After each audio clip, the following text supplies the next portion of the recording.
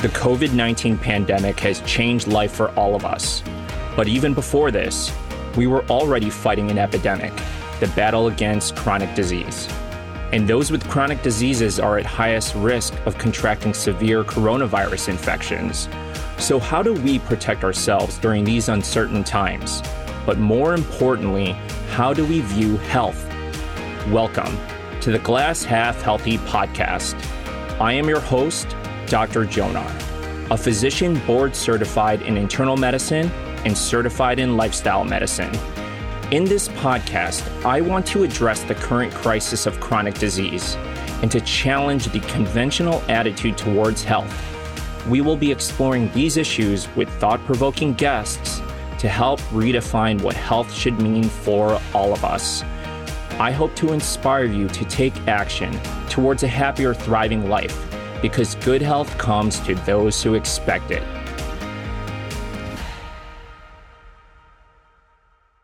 What is up, everyone? I am your host, Dr. Jonar, and this is my podcast, The Glass Half Healthy. To our most loyal fans, thank you for being here, and to our first-time listeners, a warm welcome to my pod, which was recently ranked by Board Vitals in the best 21 medical podcasts to subscribe to in 2021. I am still so pumped about this and grateful for this honor.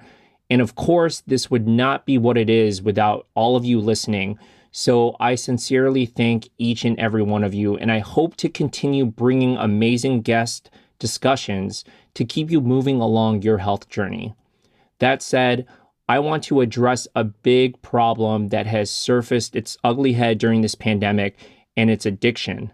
So my guest this week is Dr. Erfosa Iruhia, and he's here to help us. But before we get into details, a word from our sponsor. This episode of The Glass Half Healthy is brought to you by berries. Berries like raspberries, blueberries, and blackberries are all excellent sources of beta-carotene, lycopene, and vitamins A, C, and E. They're loaded with antioxidants which help keep inflammation down in the body. And most of all, they taste amazing. So eat, drink, and be berry. Get them wherever fresh produce is sold. Okay, back to the pod. This is our 24th episode, and I'm dedicating this one to all those who have and continue to struggle with addiction and to their caring family and friends during this difficult time of the pandemic. The title of our episode, How the Pandemic Enabled Addiction, with addiction specialist and psychiatrist, Dr. Erfosa Iruhia. Dr. Iruhia is board certified in addiction medicine and psychiatry, as well as a member of the American Board of Lifestyle Medicine. His training has brought him to live all over the world, which he will discuss in more detail. But he's here today to discuss addiction because the pandemic has affected millions of people out there who have suffered serious hardship over the past year, working from home, kids schooling from home, some losing their jobs, some even losing family members and friends. So this comes at no surprise that all that stress, anxiety, and depression has caused people to turn to things like alcohol and drugs to help them cope, and consequently, there's been a rise in addiction during this time. So Dr. Iruhia will help us make better sense of what is happening right now and what any one person can do to help themselves or others during this pandemic. We have lots to cover, so let's just enter the pod with Dr. Iruhia. All right, so great having you on the show here, and thanks for coming. Thank you, Jonah. It's nice to be on your pod. Oh, of course. So we actually met online, but we share a common passion. So we're both certified in lifestyle medicine. That's correct. You have a very interesting background. So you have a background in psychiatry, plus you've trained in both the UK and the US, and you worked in Nigeria, correct? That's right, Jonah. Yeah, so I want to ask you, how did this all come together? You have just a very interesting background. Well, I think I'll start that with just a very short backdrop as a story. I used to work in Missouri, and I recall at the time I was working in an inpatient facility for kids who had undergone severe trauma and also had other mental issues. And I recall this one day when I spoke to a kid, and just as he left the interview room, there was three other kids right outside the office who were talking to themselves, and they asked him how the interview with me went, and he said, "Oh, well, it went really well. The doctor was really nice. He asked me a lot of questions about how I'm doing, but he sounds different." And that cracked me up. And I recall hearing one of the kids saying, "Well, I think he's from Mexico." And another kid said, "No, no, no, he's from France." And he sounded so sure about it. And then yet the third kid said, "No, he's from Iceland." So that cracked me up so much. As much as those are beautiful countries, no, I'm not from any of those countries. I'm from Nigeria, and that's where my medical training started. Gotcha. And then I moved over to the UK in 2004. I lived in England for about 4 years. That was when I started my psychiatry training, and then eventually moved down to the US in 2008, University of Missouri, Columbia. I lived in Columbia, Missouri for about 7 years, and I'm currently in Dallas, Texas. Wow. So you have lived and been all over the place, huh? It's been a few travels, yeah, but again, I think that contributes to an enriching experience for me, just in terms of being able to tap into, all the facets of the different continents of living and the different trainings I've had, and with that, I can actually offer patients I treat a lot more. So that's enriching. For sure. So then these areas of expertise of yours, so psychiatry, addiction medicine, and then lifestyle medicine. How do your areas of specialty kind of intersect, and why is this especially important when it comes to addiction? So for me, I've always been interested in psychiatry, and I think I've always had the mindset that if you want to go out and help someone, you have to go all out and help and be as well-rounded as possible. So after I completed my psychiatry residency training, I realized that getting a fellowship in child and adolescent psychiatry will help me better understand how an individual operates and how an individual's past and upbringing translates into what the individual ends up being like For sure. future. So that was one of the reasons why I went into the Child and Adolescent Psychiatry Fellowship, to help me understand people better. And then following that, I realized that there was just a lot of stigma when it came to treating addiction patients. And I saw a lot of that. When you deal with mental health patients, you're going to run into a lot of people who have dual diagnoses or co-occurring disorders, in the sense that they have anxiety, depression, PTSD, but they're also struggling with alcohol or drugs or other illicit substances. So for me, trying to learn a lot about that as I could was the reason why I went into addiction psychiatry. And just hearing a lot of stories out there as well just really leaves a mark on your memory. And if you don't mind, I'll just like to very quickly tell you about an experience I had back then when I was training, even before I did the addiction fellowship. Yeah, please. I recall at the time when I was attending to patients in an ER. Where was this just to clarify, Missouri? Yes, was this was in Missouri. That's Missouri. right. Okay. That's right. Before I did the addiction fellowship. And this was a 34-year-old man who had come into the ER after taking an overdose of drugs and alcohol after he tried to kill himself. He had a history of alcohol use and had multiple issues as a result of complications from his alcohol use. So he had some marital issues. He had just lost his job. He had a DUI. He also had liver disease as well. And I remember this patient so clearly because I was also 34 years old at the time when I saw this patient. And this is a patient who had a 3-year-old son. And I also had a 3-year-old son. So I could, in a sense, relate to this patient. Right. Now, my son is now 13 years old, and his son could have been 13 as well. But he lost his son in a vehicle accident just a few days after his son's third birthday. And this patient was driving. I had never seen someone so broken. And, Mm-hmm. it's Mm-hmm. stories like this, amongst several others, that encourage me to go ahead to help to learn more about addiction. So I can help people like this who are really struggling with addiction. And then, of course, we also talk about lifestyle medicine, right? Sure. Day in, Yeah. day out. I see people who practice the various tenets of lifestyle medicine just do a lot better in terms of their mental health and their Sure. addiction as well. So for me, that's the reason why I ended up getting all these extra certifications to make No, myself more I think grounded. that's really, remarkable of you. I think that a lot of times, I mean, this doesn't even apply to psychiatry. It's all aspects of health.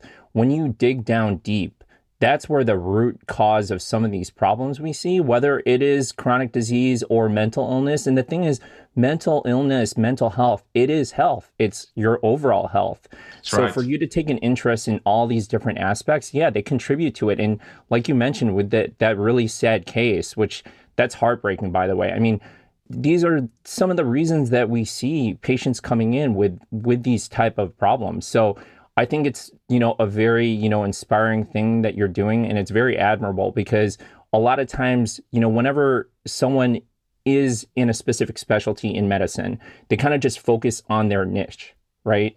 That's right. When really you kind of have to see the whole picture, because if you don't, you're only focusing on the part rather than seeing the whole. And really, to fully treat anyone, whether it's from psychiatry, internal medicine, what have you got to approach it from a holistic standpoint, in my opinion. So what I you're think doing you is hit like just, spot on. So, I commend you for it. Thank you. And I think you hit several nails on the head there. You talked about the root cause and, you talked about holistic as well. When you can do that, I think overall, just like I'm sure you've noticed, Jonah, patients just do better overall. They do, Yeah, and then they trust you too because you're asking questions that maybe they've seen previous physicians that have never even asked them. that's And so correct. for you to just, even ask it, not even talk in detail about it, just ask it, it really opens up that trust with that person, you know?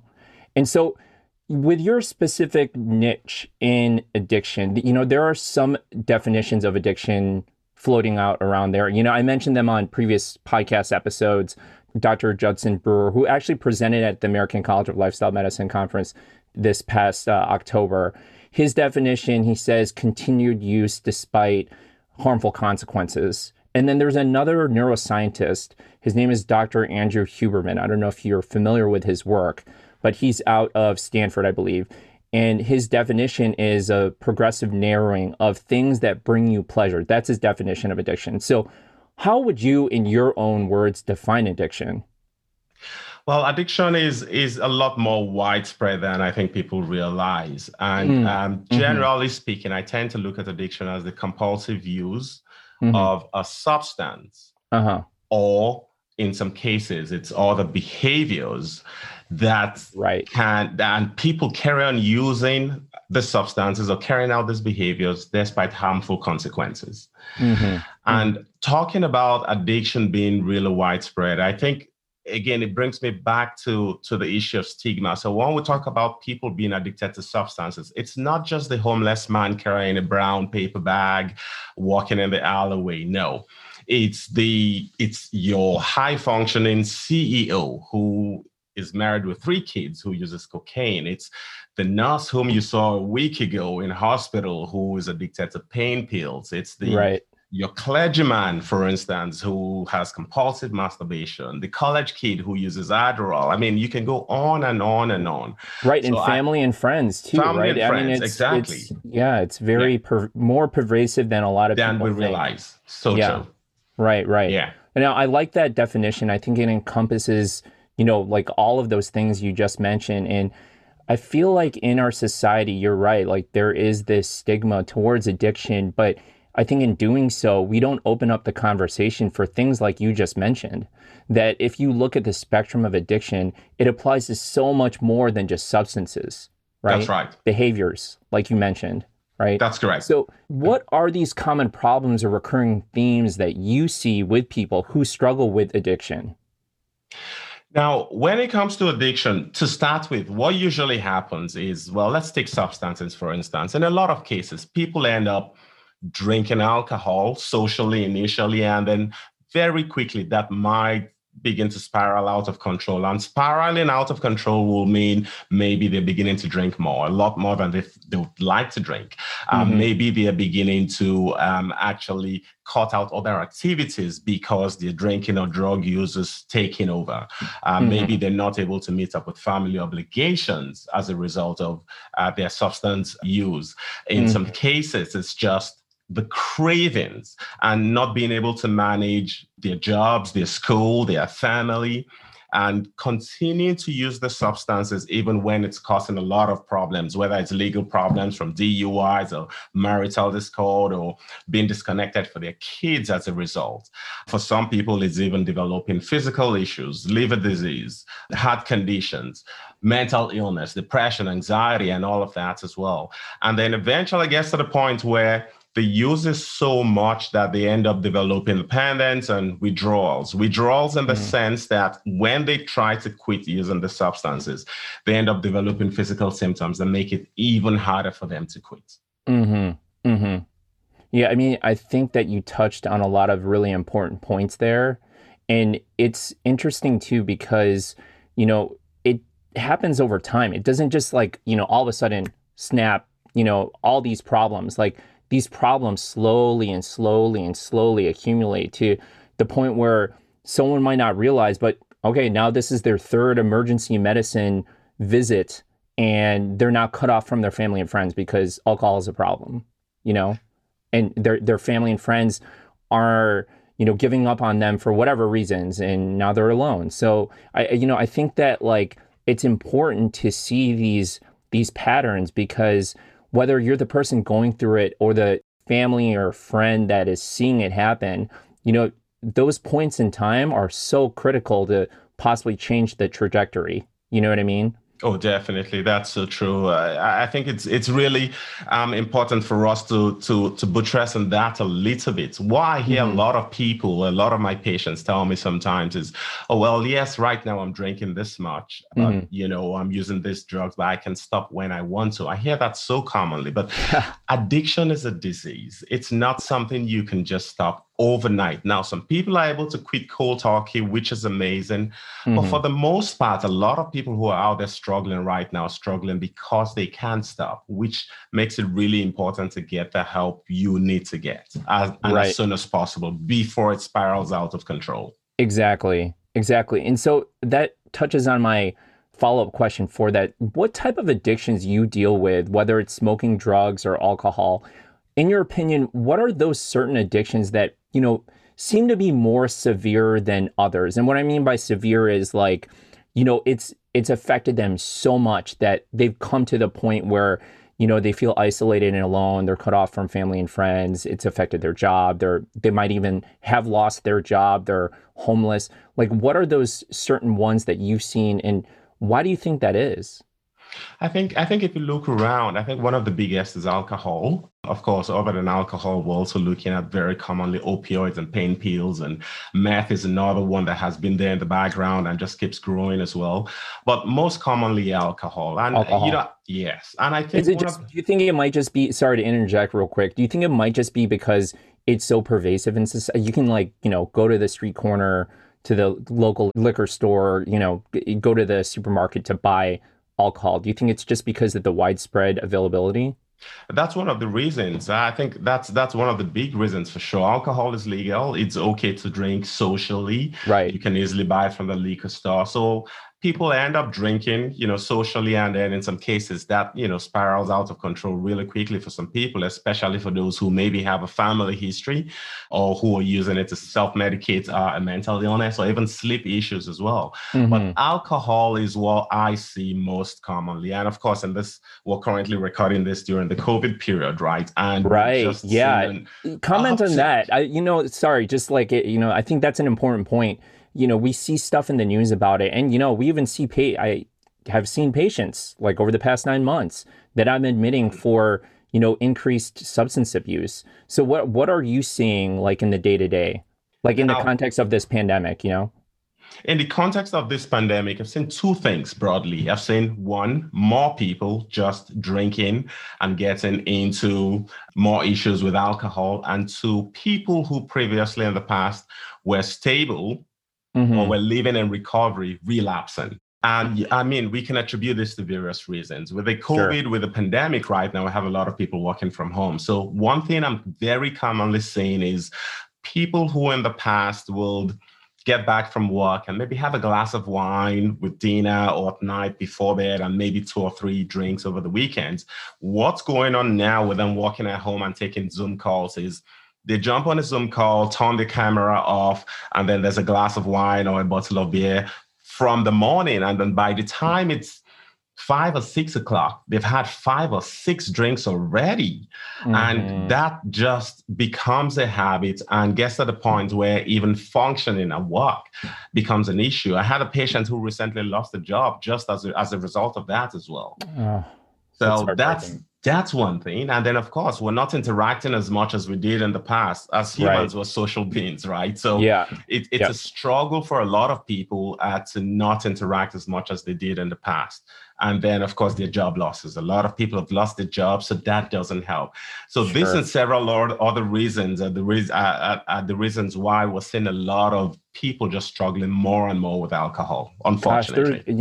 it's just really unfortunate because there's so many levels to it, and the pandemic kind of exacerbates those specific situations, you Sadly know? so. And for people who've already sought out help, right? I mean, maybe the offices are closed, maybe the AA meetings that they depended on for, in-person group meetings, they got canceled, and, the Zoom thing is just not cutting it for them.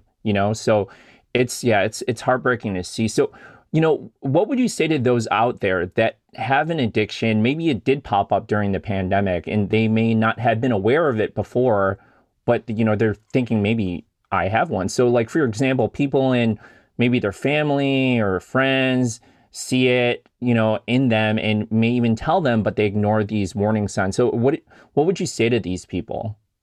I think for anyone who may have an inkling that they're struggling a little bit, the very first thing is accepting that there is a problem. I think until you've actually come to the realization that there is a problem, it's going to be hard for you to solve it, right? Because Right. the beginning of solving any problem is even realizing you have a problem. And one of the things I tell a lot of my patients is you have to be able to account for how much substance you use. And this is when it comes to alcohol or other drugs. And I'll specifically talk about alcohol here. Here's what I notice sometimes. A patient comes in and agrees that, well, he's probably drinking a little bit more than he or she should be drinking. And, when Mhm. you get to ask, they say, well, I'm only drinking 2 glasses of wine a day. Well, come to find out when you probe a little bit more, they're drinking 2 glasses of wine a day, but these are 2 full glasses of wine. Now, the Mhm. CDC defines a standard drink as 5 ounces of wine per serving. Now, if you're Mhm. having a full glass, that's easily 2 to 3 drinks right there. So Right. you end up finding out that you're drinking 6 drinks as compared to just 2 drinks. So Yeah. I think it's important for people to take that into consideration. You want to know how much you're drinking, and you definitely want to get help as quickly as you can. There's a lot of help out there. There's inpatient and there's outpatient. And that brings me to another very important consideration as well, because that's another thing I very commonly hear people talk about. Mhm. I'm not sure exactly where to get help and how to get help and what kind of help Mhm. is available. For Right. some people, they think that to get help for addiction means you have to go to an inpatient facility for 30 days, and they don't want to do that because they don't want to lose their jobs and be away from their families. But Sure. there is also outpatient addiction treatment, which can be in the form of meeting up with an addiction specialist from time to time, or an intensive outpatient program, or a partial hospitalization program. And then there's support groups as well. Like you talked about the virtual groups, the AA meetings, the NAs, Smart Recovery. There's a ton of resources out there. So acceptance and actually taking a step to get the help you To need. get the help. That makes sense. And those are very good points. So please keep that in mind for our listeners. And then how about vice versa? What would you say to those who have someone they care about that they've noticed are struggling with addiction, especially now during this pandemic? What would you tell these people, our listeners, who might be seeing that in, a family or a friend? Support, support, support. I Hmm. cannot stress that enough. But like, That how is, would you? Sorry, I just want to like pinpoint it specifically because a lot of times we say support, but like, what does that mean? Like, walk us through that. Like, how would you, as not just a doctor, let's say you see it in your brother, or like your childhood friend. What types of things would you say to that person? Like, how do you approach that conversation? Because I feel like a lot of times, especially if that person is unaware, they might already turn in defense mode, defensive and just like not want to talk to them. yeah, that's so true. That's so true. And that's a very important question. I think for someone whom you know and you've seen the trend, you've seen the transformation, you've seen the changes, I think it makes a lot of sense to bring it up gently. You don't want to be forceful about it. You Mm-hmm. don't want to push the person away. You want to show love as compared to pushing the person away and letting them know that these are the changes you've actually noticed and encouraging them to get the help they need. What I see very commonly is a lot of anger and frustration from friends and family members. Unfortunately, that usually would Mm-hmm. push whoever is struggling with drugs and alcohol away. And what we Yeah. see is they begin to hide it. I mean, I have patients who will hide the bottles of alcohol in the garage and in their cars and in the office because their spouse at home is not coming from a place of love. Now, I know that's easier said than done. It can be very Sure. hard and frustrating. But I think just knowing that this person who's struggling with this disorder is not struggling because they want to, but rather because it's a disease. It's kind of like you will treat high blood pressure as well. For someone who has high blood pressure, diabetes, you encourage them to take their medications. Now, do patients always take their medications as prescribed?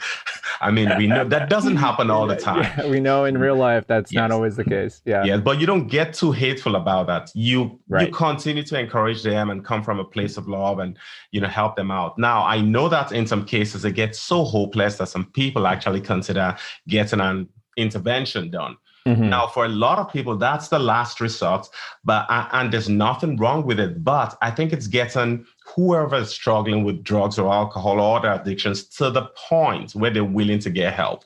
Because what I've seen Mm-hmm. over the years is until someone's ready to get help, it's almost impossible to make them take that next step. And the way you can continue to help them to hopefully take the baby steps towards getting help, it's just coming from a place of love. Yeah, I mean, I think that's beautifully said, and I love what you just said right there. And then let me just ask you, how about for those that have an addiction and now they're willing to do something about it, right? They've already gotten past the point where they, family or friends, someone has pointed out to them, and now they're recognizing and maybe wanting to do something. In the things they could do now in this moment, like today, what are those things that could have a major impact on them and lead them to lasting sobriety? And, just to tie in the lifestyle medicine aspect of things, because this is another one of your specialties. How can these other areas of lifestyle have an impact on this overall addiction process?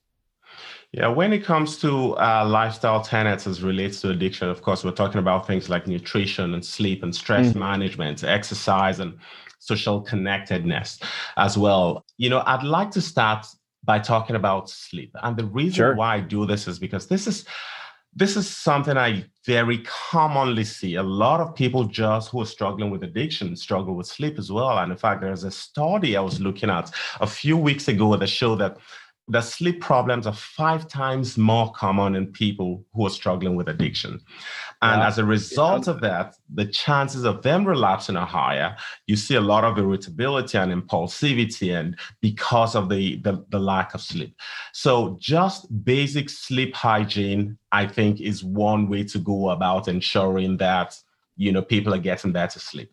And Right. I'd like to very quickly run through 10 quick things, 10 easy things people can do Yeah. that just Let's do improve it. their sleep.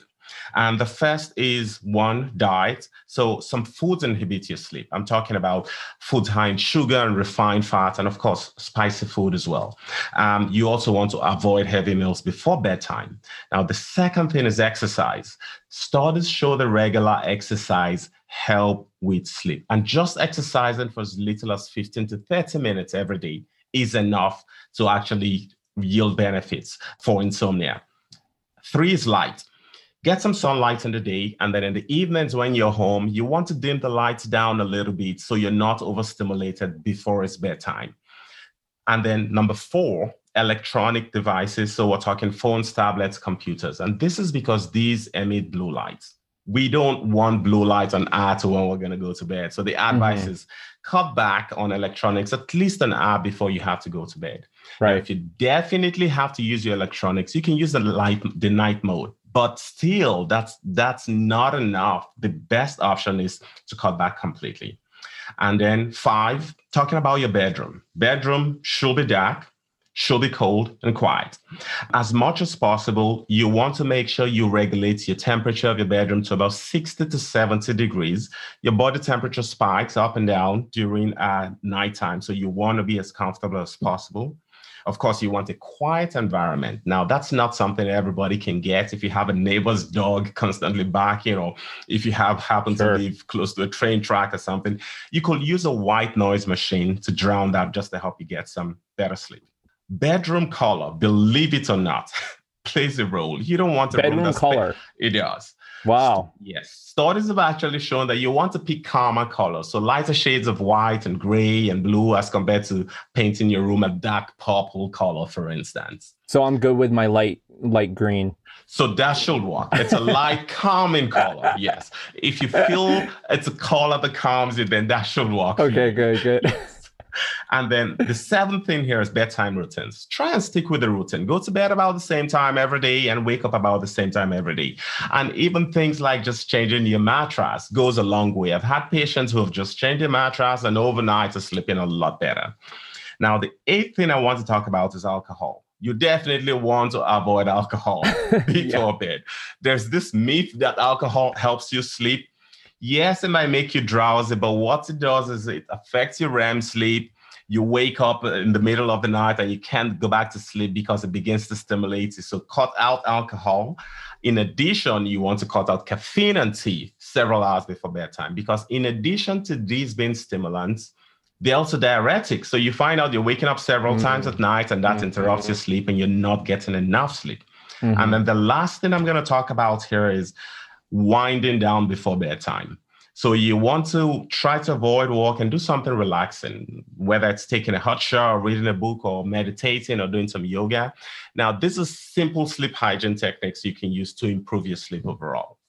Wow, that was awesome. Never did I really imagine talking to an addiction specialist, we'd be focusing on sleep because it has such a big effect. It does. This is great. Does. Yeah, and so to clarify on those 2 points, so these top 10, benefits for yourself with sleep hygiene and getting to sleep better.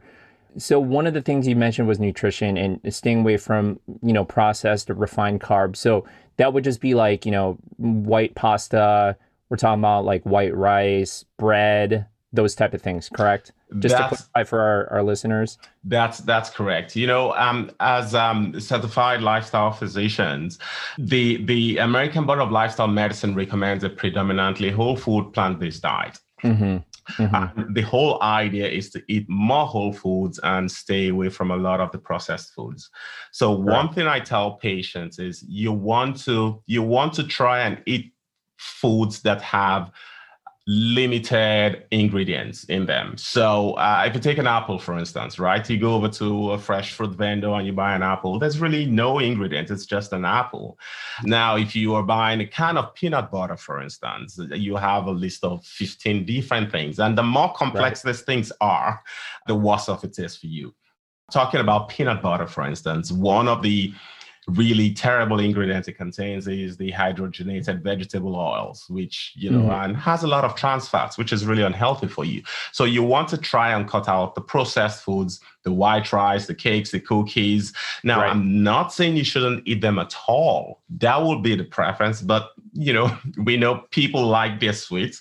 Sure. So you definitely want to try and minimize more whole foods, more fruits, more vegetables. In fact, the way I look at it is the more colors you can eat when it comes to fruits and vegetables, the better. So, go out there and look for fruits and vegetables with different colors, even those you haven't tried before, so you can get enough of your vitamins, minerals, and all that. Love it. I love it. So, kind of in summary, you want to eat foods that are plants, but not foods that come from plants. That's like correct. Manufacturing plants. That's right. That's right.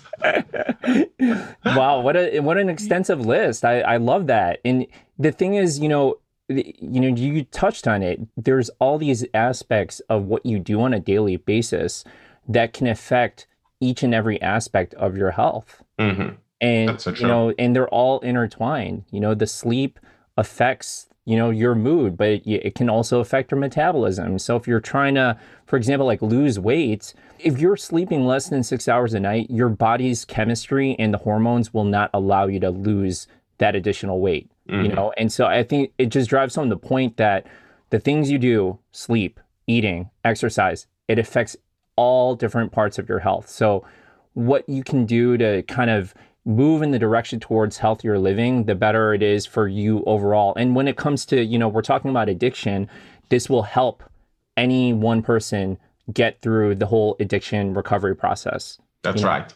That's right. And you talked about exercise as well. Mm-hmm. Again, there's several studies out there that have just shown that exercise goes a long way in helping you not just physically, but mentally as well. And even for those who have been abusing illicit substances, it's been proven that exercise can actually help with neuroplasticity, which is just the repair of your brain after your brain has been damaged by a lot of the drugs you've been using. So it's really important for people who are living in recovery to get some regular exercise going. Now, the American Board of Lifestyle Medicine recommends about 150 minutes of moderate exercise a week, and that can be broken up depending on what works for you. It doesn't have to be 5 times a week. It can be 3 times a week. It can be 5. It can be depending on what works for you. Sure. But with exercise, like I tell my patients all the time, I'll take the tiniest you can give me over nothing. If all you can do is 10 minutes a day, let's do it. Totally.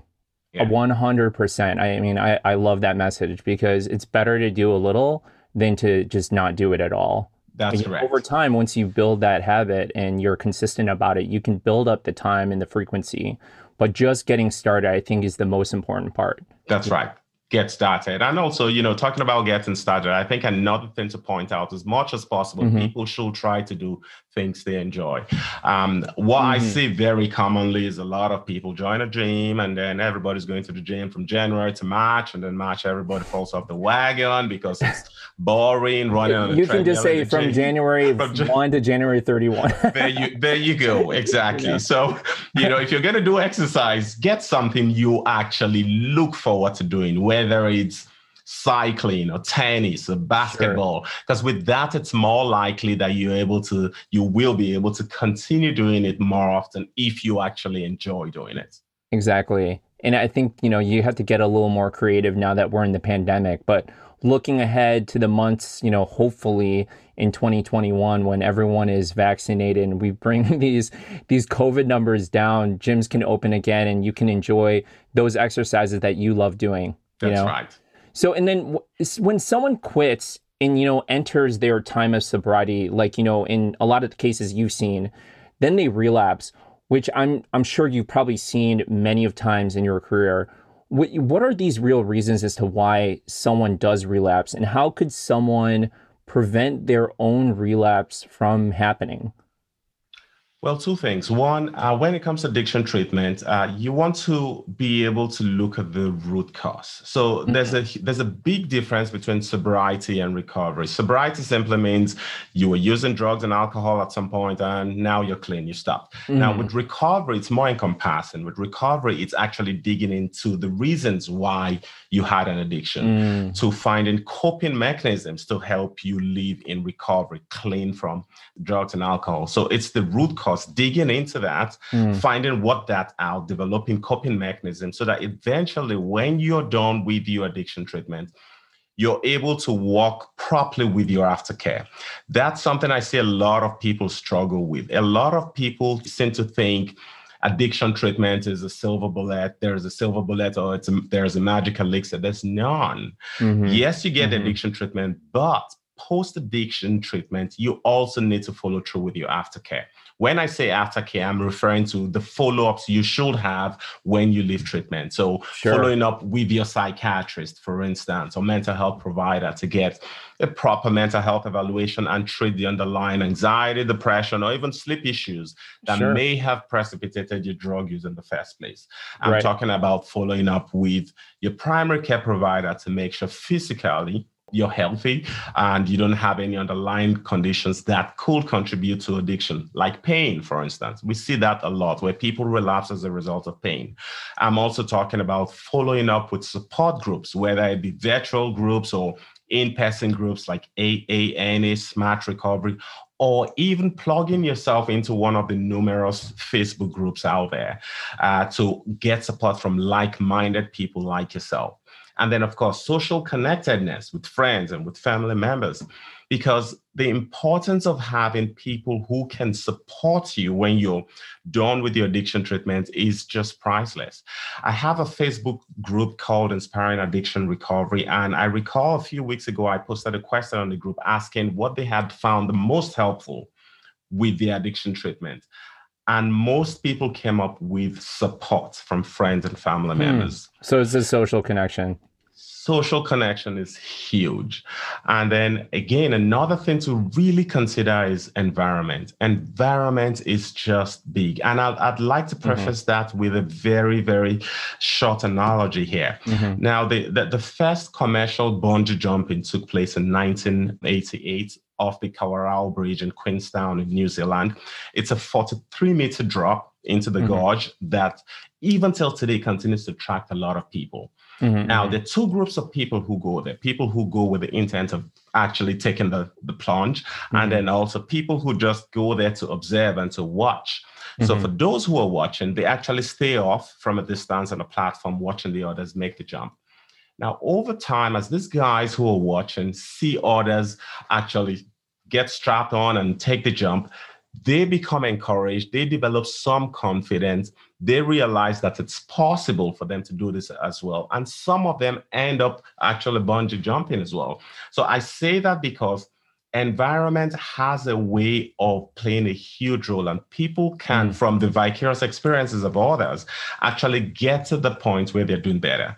So environment is huge. If you're going back home, for instance, as well, you want to make sure it's not the same friends who are going to encourage you to get back to using. You want to make sure you take away the alcohol from the house before you get home. So it's all of these factors. I think if people can plug all of this in more, I think we're going to see less recidivism rates, which is less people relapsing on drugs and alcohol. Yeah, I mean, you touched on a lot of important points there. And I think that, whoever is going through it, really seeking out help, not just professional, but personal help, reaching out to your loved ones, reaching out to your friends, because all this support in the end will help you become successful with, your recovery process.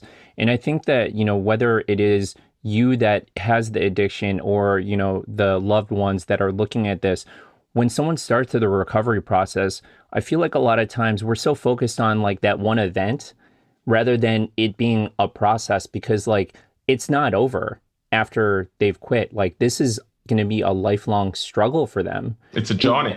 It's a journey, exactly. Just like our health, we just mentioned before at the beginning of this talk, mental health is health. So addiction, it's a disease, it's a process. The recovery process can be helped with the support of, your community, professionally and personally.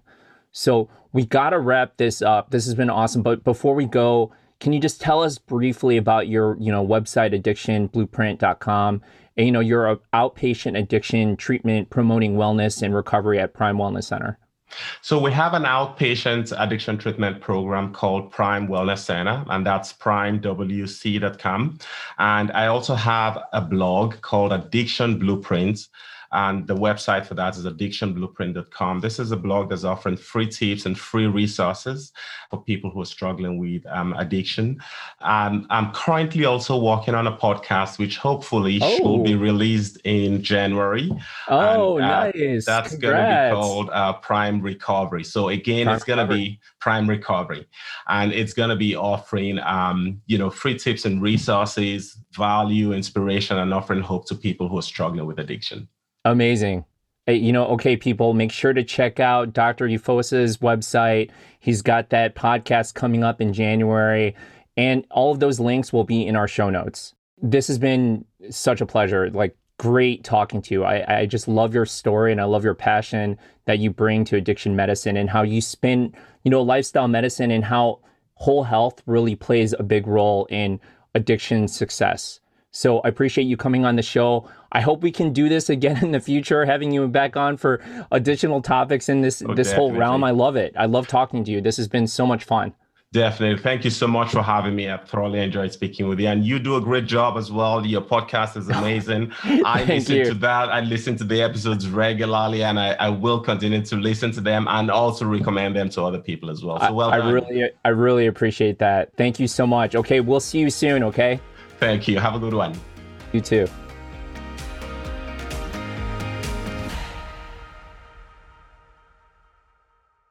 So what did you think? Dr. Aruhia, what an insightful physician and caring person that guy is. I hope our talk helps you or those that you love through the addiction recovery process. Please reach out to Dr. Aruhia and me to let us know how this episode was for you on our respective social platforms, which you can find the links to in our show notes. And I'm always interested in improving this show, so email me at drjonar@gmail.com if you have any suggestions on topics you want to hear, or how we can make the show better, or to just let us know how a specific episode or guest helped to inspire you. I really look forward to hearing from you. So thankful to have Dr. Aruhia on the show, and as always, so thankful to you for tuning in to hear our talks. So if you like what you heard, please subscribe, like, and review my podcast wherever you listen to your podcasts, and share it with your family, friends, and online, because sharing is caring. Thanks again to the wonderful and smart Amelia Liu, my intern, to Jacob Ferrer for production help, and to Stock Sounds for the music. And lastly, to you. Thank you again for listening, and remember, your state of health starts with your state of mind. So till next time, enjoy the process, my friends.